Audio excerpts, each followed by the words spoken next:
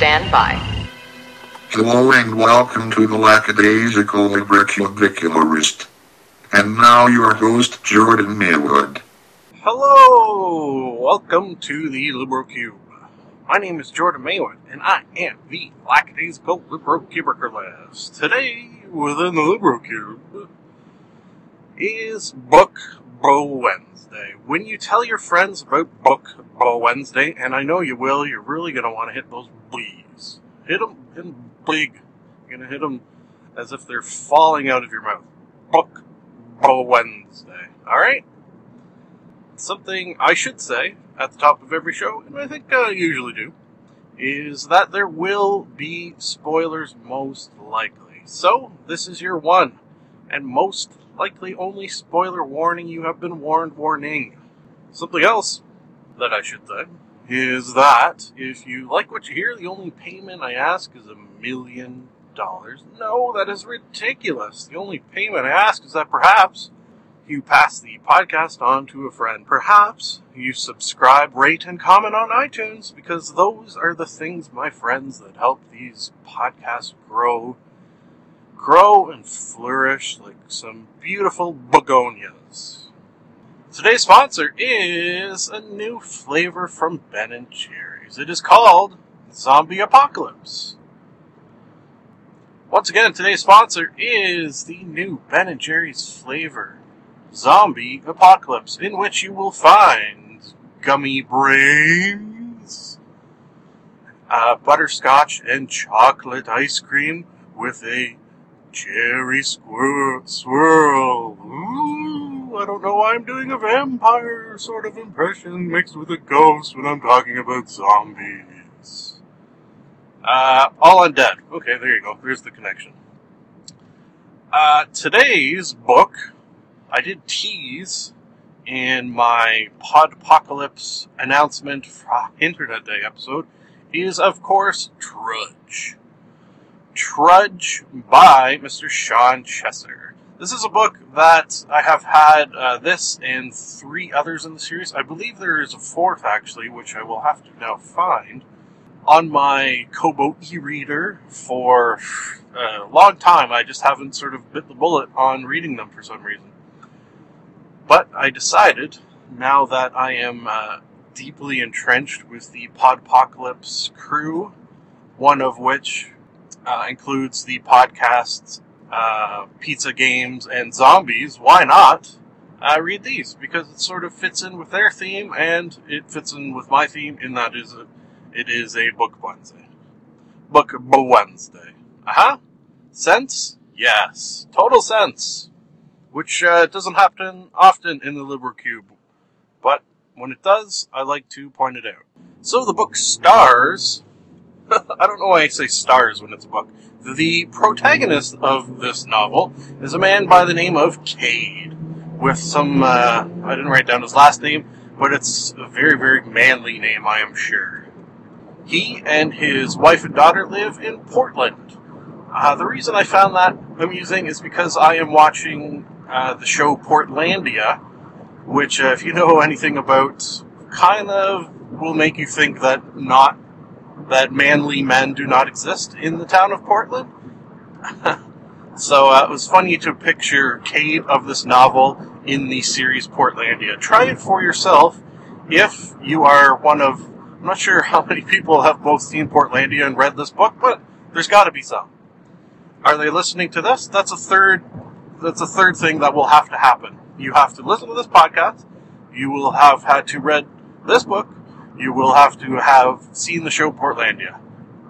If you exist, okay? I'm throwing this out. If you exist, email me or tweet at me. I want to know you. Okay? Plan? Yes. Audience participation? Indeed-a-roo. So, Cade and his wife and daughter live in Portland. His wife and daughter leave to the in-laws to visit them. They live in South Carolina. And then, as often happens in zombie apocalypse-related books, the zombie apocalypse happens. Oh no. Something, I think I actually said it in the description of this episode. This book introduces and then kills more characters than in any other book I've ever read, which, on the one hand is, I guess, good because it makes for some excitement. However, excitement in which the characters die, but you don't really care about them because you've sort of just met them, so haven't had a chance to develop any sort of liking to them. I think that makes sense. The sort of, this book hops very, very quickly into the apocalypse. The only sort of, I guess, foreshadowing we see, really, is that Cade gets a phone call from his wife and daughter. They arrive safe and sound. Lovely. However, what's her name? Brooke? Oh, I didn't write it down. Cade's wife feels a little worried about their father because he works at a hospital and was bit by a patient. Oh no. So that's kind of like, oh shit. Well, that's not good. Things are going to go poorly for him and them. It starts off with Cade visiting his neighbors. This is how he comes across his first sort of zombies and figures out what's going on to a certain degree anyways. And his neighbor is eating his other neighbor, so he has to kill them with a like an ice pick / axe thing, which I thought he was going to have for the rest of the series, and that was going to be sort of his signature weapon. That's how they sort of set it up. But again, it was sort of that instance of this cool weapon introduced and talked about, and then, oops, he forgot it. So, I don't know. Cade, I should mention, is a former Special Forces dude. Was in Afghanistan searching for Bin Laden, got all that sort of army-type training, has a bunch of weapons, which something that I think should be done is a zombie apocalypse book here in Canada, because we don't have all these just friggin' weapons laying around willy-nilly, so I think it'd be a much more interesting from the point of view that you're going to have to get up close and personal more often than just shooting shit. So Cade gets all sort of kitted out in his army gear and weapons and then heads out. He, at this point, has learned, I guess, sort of from the news and shit he has seen what's going down, and decides he's gonna head out to South Carolina and find his wife and daughter. And that, my friends, is basically where the story is. That is this story. A man's travels to find his wife and daughter during the zombie apocalypse. Very, very, very much like this premise. I've talked about before how in any book, usually fantasy novels, I love a good quest. Just people traveling from point A to point B for some reason. I love that thought in a book, so take that quest thought and throw it into the zombie apocalypse, and you got yourself some fun, do you not? You do. The writer of this book, Shawn Chesser, was, I assume... sneezing. No, that doesn't make sense. I assume was either in the army or had someone in the army help him with a lot of the technical stuff, because there'll be points in the book where it'll sort of jump into like the description of weaponry and military tactics and stuff like that while reading seem incredibly accurate. I can't really verify whether they are or not, however they definitely seem like they are. On Cade Street, the sort of sole surviving member seems to be his neighbor across the street, who's kind of this rock star kind of dude with a giant truck and a bunch of guns, and kind of sounds a little rednecky meets rockstar-y. So they head out together. I assumed at this point that this dude would sort of be there for the long haul. However, he is sort of one example of someone who you think is going to be possibly kind of one of the main characters, but ends up dying. Now, this happens to a lot of characters. For example, actually, I think the first non-zombie person that Cade comes across is another two neighbors a teenage boy and a younger boy who are sort of trapped in a treehouse surrounded by zombies, so he rescues them. They meet an untimely end. This book, I should mention, is just pretty brutal and graphic, which I like. Hey, I don't mind a little blood and guts every once in a while. For example, probably one of the most graphic parts, I think, is that this little kid, who's, well, a little kid, at one point gets bitten, and he knows what's going to happen. So, Cade gives him a gun, and he kills himself. Jesus Christ. So that was kind of mind-blowy that kind of shit goes down. Another case where I thought, well, these are two kids, and they're in a horror novel, they'll probably be okay. But no, later on, the teenage neighbor boy is also killed in a fiery car crash explosion. So, not good there either. A chunk of this story involves Cade's sort of travels and then meeting people and then him, and then these people will join his sort of convoy and head east. Yeah. Along the way, they come across a biker gang. Oh no. A biker gang in a zombie apocalypse. I like because it sort of illustrates the point that, and I think I've heard Walking Dead creator, what's-his-face, mention this point that the zombies are bad and they're evil. Well, I guess not evil. They're bad and you have to watch out for them and yada yada yada. But what makes a zombie apocalypse anything great or horrible, depending on how you look at it, is how humans will react to the situation. It is more, his sort of emphasis is always that you should be more scared of your fellow human beings during a zombie apocalypse than the zombies themselves. So this comes to sort of fruition when the group runs across this gang of bikers. This gang of bikers who had already killed probably hundreds, killed and tortured, killed even army folk and taken their gear. So they were not only a biker gang, but a heavily militarily armed biker gang. Cade, in this novel, we sort of get to see what he is capable of. And he basically takes out a shit ton of them. First, he sort of snipers a bunch. He has sniper training.